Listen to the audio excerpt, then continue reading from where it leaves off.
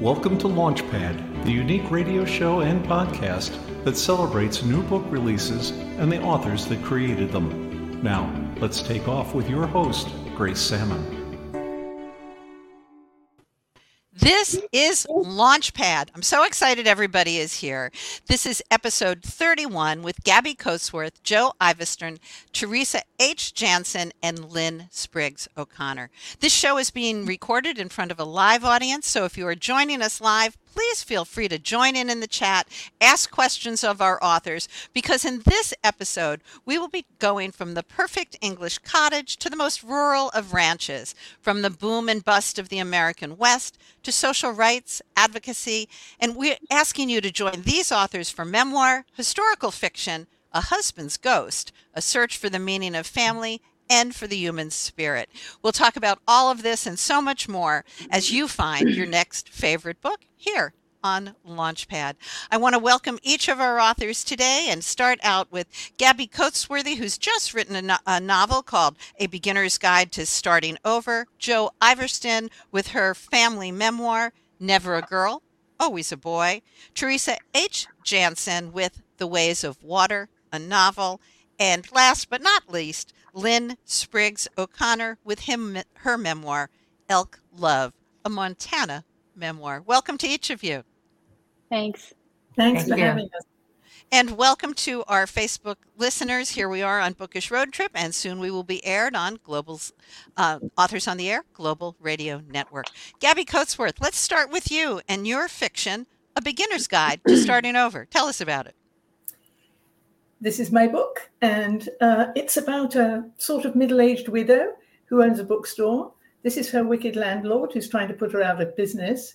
And this is the ghost of her late husband who shows up to try and help her out, especially with some online dating. He says he's going to find her a replacement who's not quite as good as him, but will do. And he turns out to be dreadful at it. So briefly, that's it. Well, we go from a fiction to a very real family memoir. Joe Ivester, tell us about Never a Girl, Always a Boy. Well, thanks for including me today, Grace. It's a pleasure to be here to meet my fellow authors.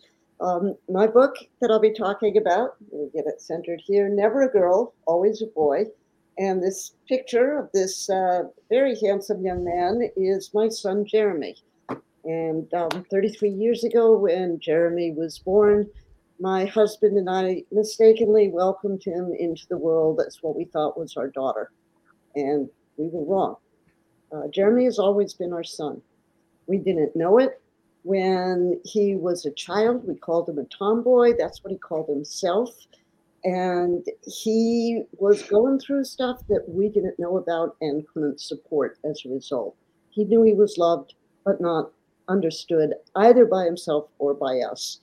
In his mid-20s, he started figuring things out. He had top surgery to flatten out his chest. He went on hormones that lowered his voice, gave him some facial hair, and he adopted the name Jeremy. And it has been fantastic over the last 10 years to watch him flourish once he figured out who he is. And the memoir tells not just his story, but the whole family and our growing awareness of what it means to be an advocate for our own son. A fascinating story and so timely now. So thank you for telling it. Let's move over to Teresa H. Janssen and her novel, The Ways of Water. Well, hello. Here's the cover of my book. It is historical fiction. It is a coming-of-age story that was inspired by my family history as well, my grandmother's girlhood.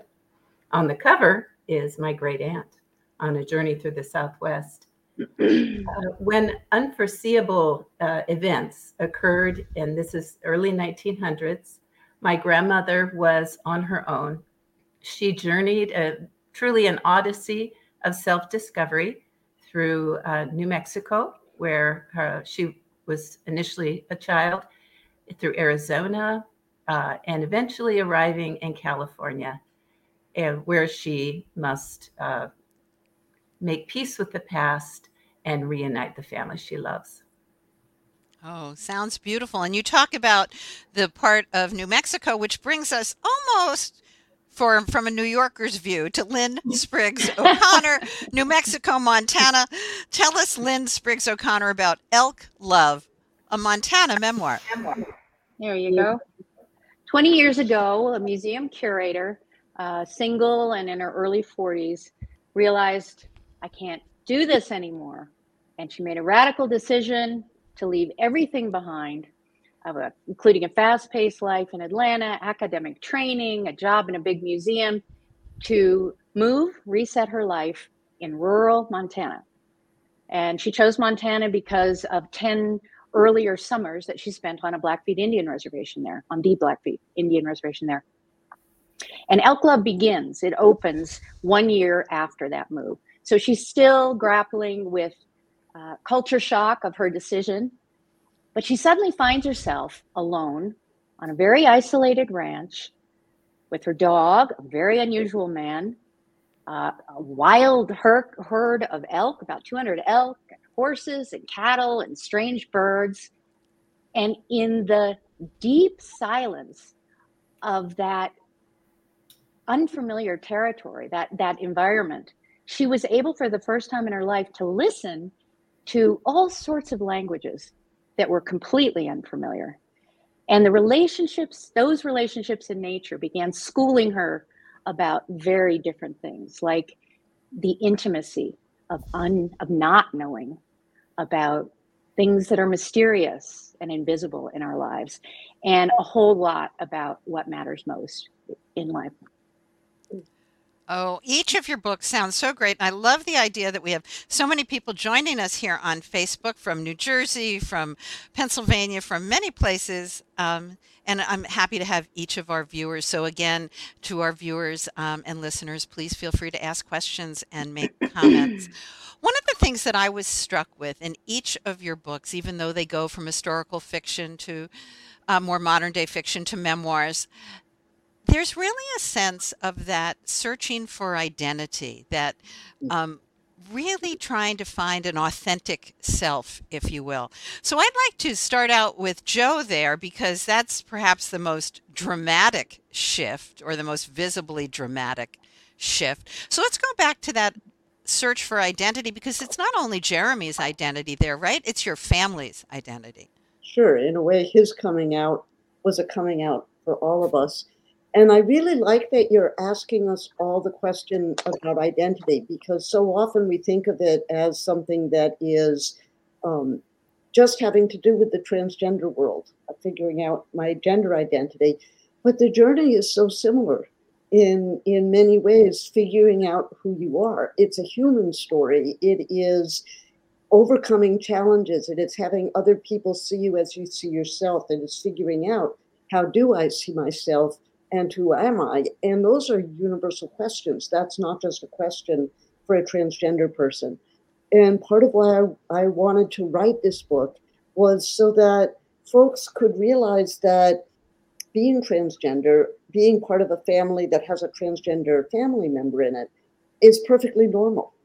And we are just people. We are a loving family with all the challenges that every family faces. We just happen to have a transgender family member.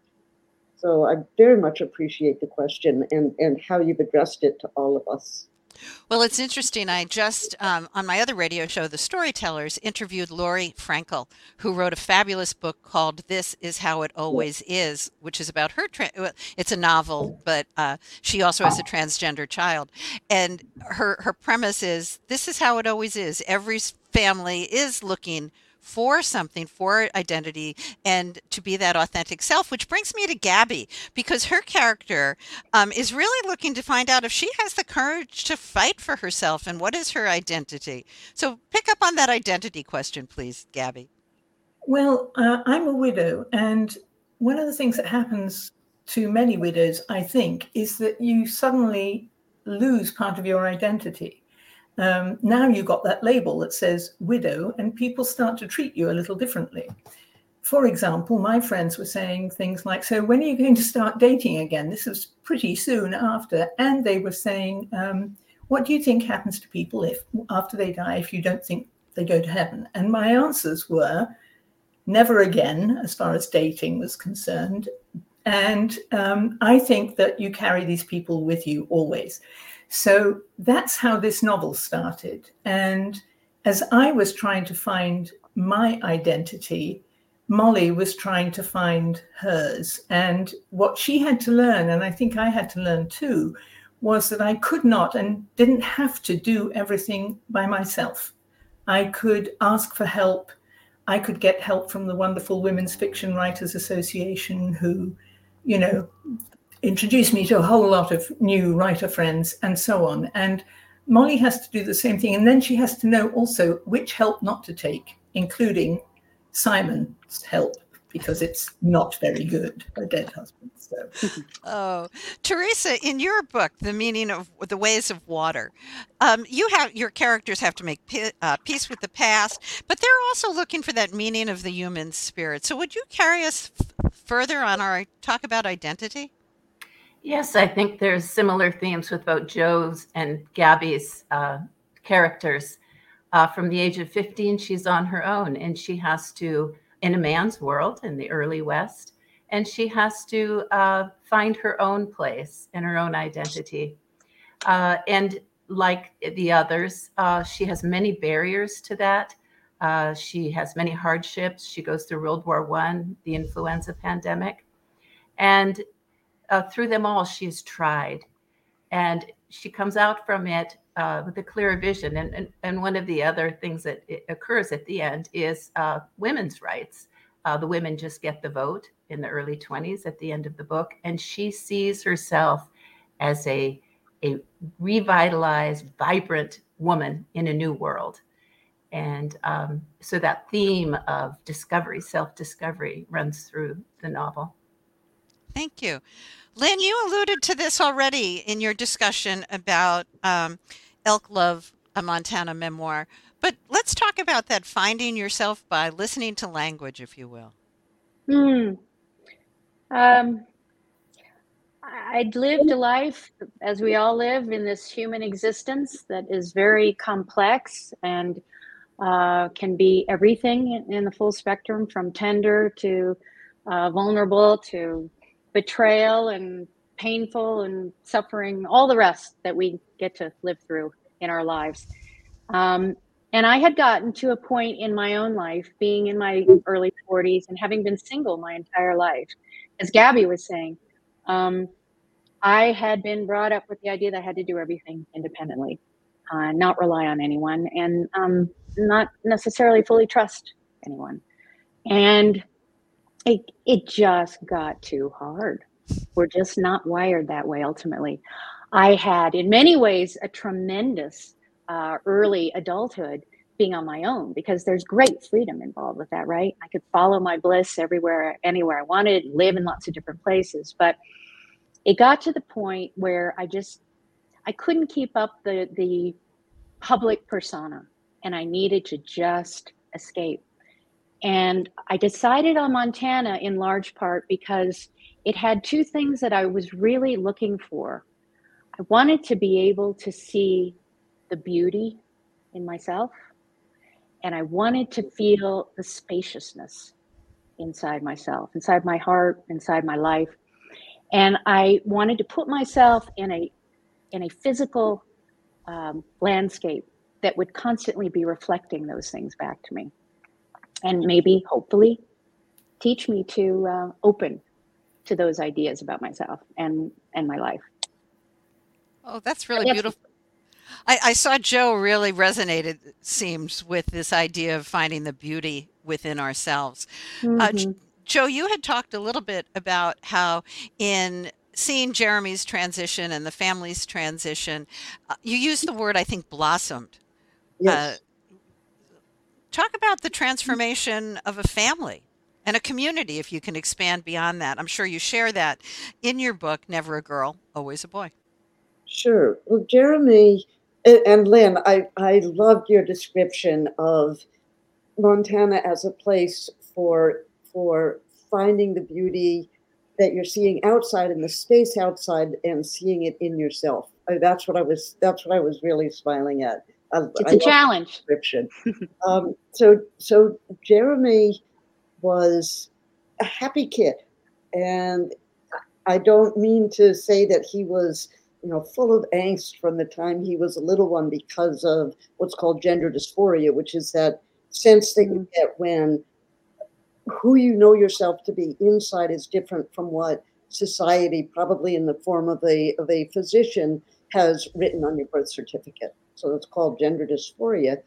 And Jeremy it wasn't obvious because he just accepted who he was. So he's this happy little kid who just happened to prefer all the things that our society has defined as male. And I hate those stereotypes. And as a child of the 60s, my feeling was I want to put everything on the table for all my kids. Boys can play with dolls, girls can play with trucks. I loved playing football. So we didn't really think twice about it when Jeremy always leaned toward what our society defined as masculine. And he was happy, had his group of friends, played football, and then puberty hit. And that's when all of a sudden things didn't work. He felt like his body just wasn't doing what he wanted it to do. And none of us had the awareness that folks have today of alternatives, that you can pause puberty and not go through the wrong puberty. If we'd been able to do that, he could have avoided surgery, for example. He could have had the teenage years that you want your kids to have. He could have had that happiness. And instead he didn't, and we didn't even know it. And he buried himself in artistic work, in musical work, in sports. He played every sport he could think of. So we saw a busy kid and didn't realize he didn't even know the names of the other kids on his teams because he felt so far removed from them because it wasn't right to be playing girls' sports for him. So when at 23, he started talking about, here's the exploration I'm on. Here are some videos you should watch by other people that have been through this journey and can be my role models. That's when the flourishing started. So we hadn't even realized he wasn't happy. Well, flourishing is so important, and I think both Gabi and Teresa's characters do just that. Gabi, let's go back to your book, A Beginner's Guide to Starting Over. And your character has, she is working at flourishing for sure, even with a meddlesome spouse. She is somewhat reluctantly, I think, to begin with, as I know that I resist change unless it's my own idea. If someone thrusts change upon me, I will dig my heels in and try not to.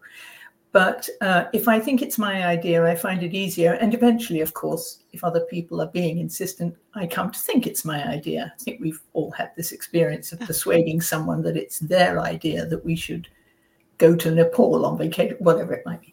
Anyway, so Molly doesn't really want to change, but she does need to save her bookstore from this awful landlord, to not date him because he's putting fake photos of himself up online on the online dating sites and hoping that he can snare her that way, in addition to trying to ruin her life. And she's trying to do it independently, but the big change for her is coming to understand that, yes, it's still her who's in charge of her life. But if she's doing it with friends, it doesn't mean that she's not doing it. She is still making these changes, and they are helping and supporting her. Or she's telling them, no, I don't need that kind of support. I need this. And that's how she finds herself in the end and ends up with confidence, a new business partner. Ooh, shouldn't say. No, spoiler alert. It's all right. It won't spoil it too much. And a life that she's starting to enjoy again, instead of just sort of pushing through because of a great change. And I think all our books sound as if they were inspired by a great and sudden unwanted change in people's lives, which pushed them forward. So well, Yeah. Let's carry that question directly back to Teresa, because I think, her characters go through so much. They have survival guilt. They have to make peace with the past. So, Teresa, let's carry this theme forward with your book. Well, that's a great segue, Gabi, like your character. I compared Josie's journey. She's a spunky, active young woman, but brought against circumstances that are almost beyond her power to assuage. But I compare it to her going down a whitewater river.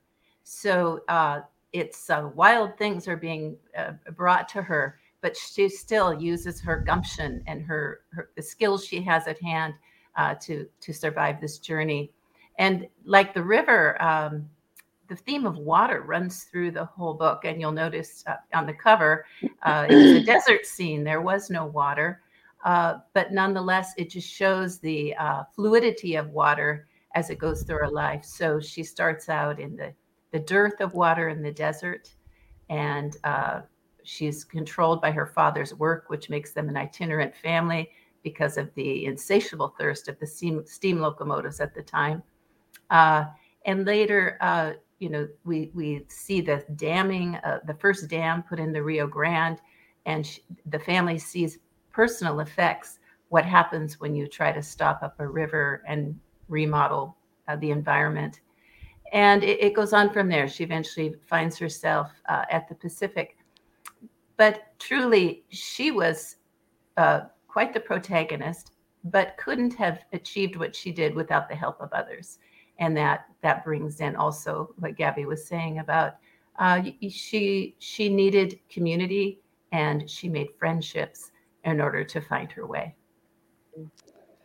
So I appreciate each of those answers. I also want to get to one of our viewers who wants to know, all of your books sound wonderful. What do you find most enjoyable about the process of creating a story? And do you have any advice for aspiring writers? Lynne, let's start with you. Your book was a few years in the making. 12 years in the making. Maybe I'll connect those two in terms of blossoming and what I would tell people about what they would read with my book. It was really a matter of finding wonder through curiosity, and always trying to act with a sense of reciprocity. In the book itself, my character is growing and blossoming through this great authenticity that you find in nature.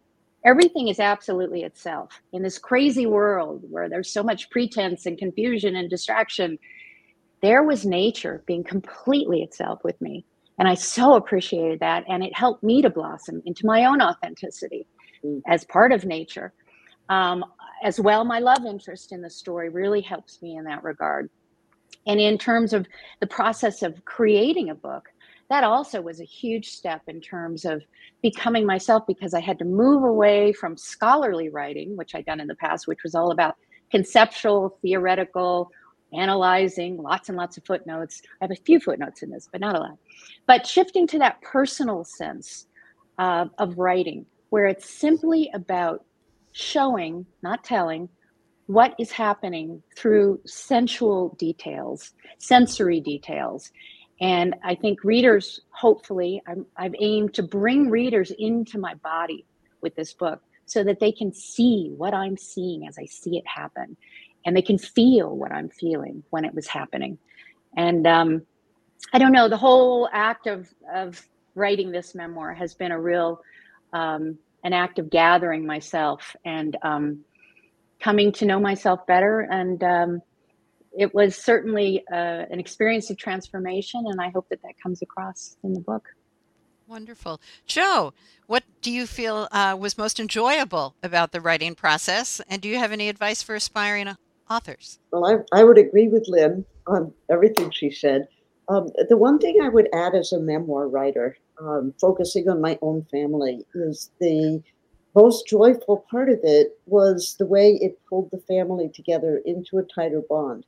Because for me, it was family first. I asked Jeremy's permission before starting on the project, and he gave me this wonderful gift of a series of recordings he'd made while transitioning, and said I could use them. I had those transcribed. That then became the basis of his voice in the book. And everybody in the family was represented. So you might hear the same story from Jeremy, and then from me, and then from his dad or his brother, and you get different perceptions. And as I was working, I would feed the material back to everybody and say, did I capture your voice? Does this feel honest? And in some cases it was, well, it was a little different, but I see where you're coming from. And in other cases it was, oh, that's all wrong. Let's get rid of this, get rid of that. And I would be presented with new material. And that was this incredible adventure. And it was, the best part of it was that some stuff had happened that had put up some barriers that do get discussed in the book between some of the siblings. And in the process of reviewing the material and talking about, well, what really happened? What was intended? What was interpreted? Everybody came closer together. And Wonderful. so that's a power in memoir writing that was unexpected and incredibly joyful. I love Launchpad. It's one of the most fun things I do. These are great questions and answers. Teresa, what do you find most enjoyable, and do you have any advice for aspiring writers? I would say if you feel passionate about a particular story, stay with it. Do it. When I went out to the Jornada de Muerto, was the area where my grandmother was a girl, and the wind was blowing, and I just felt this intense need to write this story. And I wrote it. I let it go for a while, but it kept calling. And so, if you care deeply about what you're writing about, the story will come, and just have faith and don't give up. And of course, it will come through in your writing. Oh, I echo that entirely. So thank you for saying that. Gabi. Well, mine is a little different. The thing I enjoy the most is asking what if. And sometimes I'm asking the wrong questions, but the what if, instead of working in this bookstore, she owns the bookstore. And that means she's got more responsibility. And I wrote this book twice. So the first time was okay. But then I had to go through and say, what if this would happen? That's my favorite. As for advice I give to aspiring writers, people that know me will know that I always say, write badly, and I'm very good at doing that, and aim low. And by which I mean, don't let the fear of doing it wrong stop you from writing. Just start and write badly, because you can always fix bad writing. You can't fix no writing.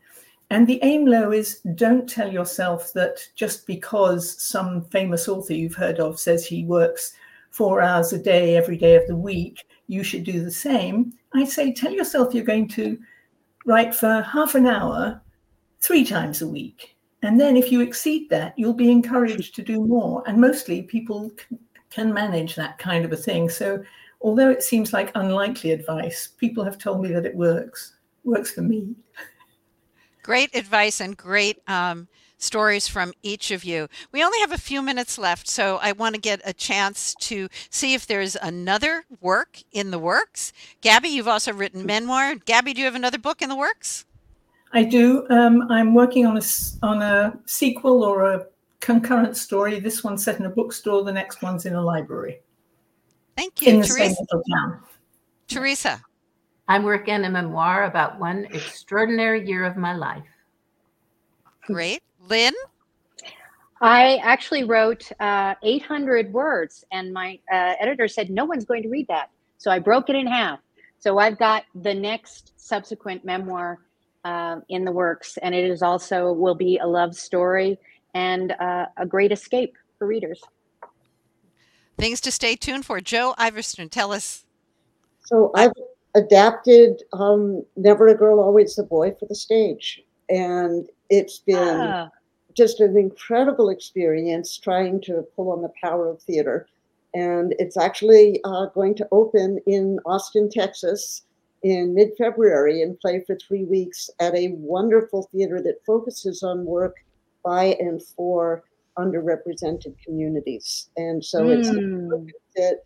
This little black box theater with 100 seats, and I'm so excited. And the director's holding auditions this Saturday. And a couple of months ago, we had an off-Broadway reading that got performed, and I've learned so much from that, and that's been inspiring me to rewrite. And I am hoping that this is something that will have a long life on the stage now. I am so excited and inspired by each of you and your stories. We have wonderful guests that have joined us today, so thanks to each of them. I want to thank Gabi Coatsworth with A Beginner's Guide to Starting Over, Joe Ivester with Never a Girl, Always a Boy, Teresa H. Janssen with The Ways of Water, and Lynne Spriggs O'Connor, Elk Love, a Montana Memoir. Thanks for being with us here on the Launchpad. Thank you. Thank you. This episode is copyrighted by Grace Salmon and Authors on the Air Global Radio Network. Thank you for visiting with us on Launchpad.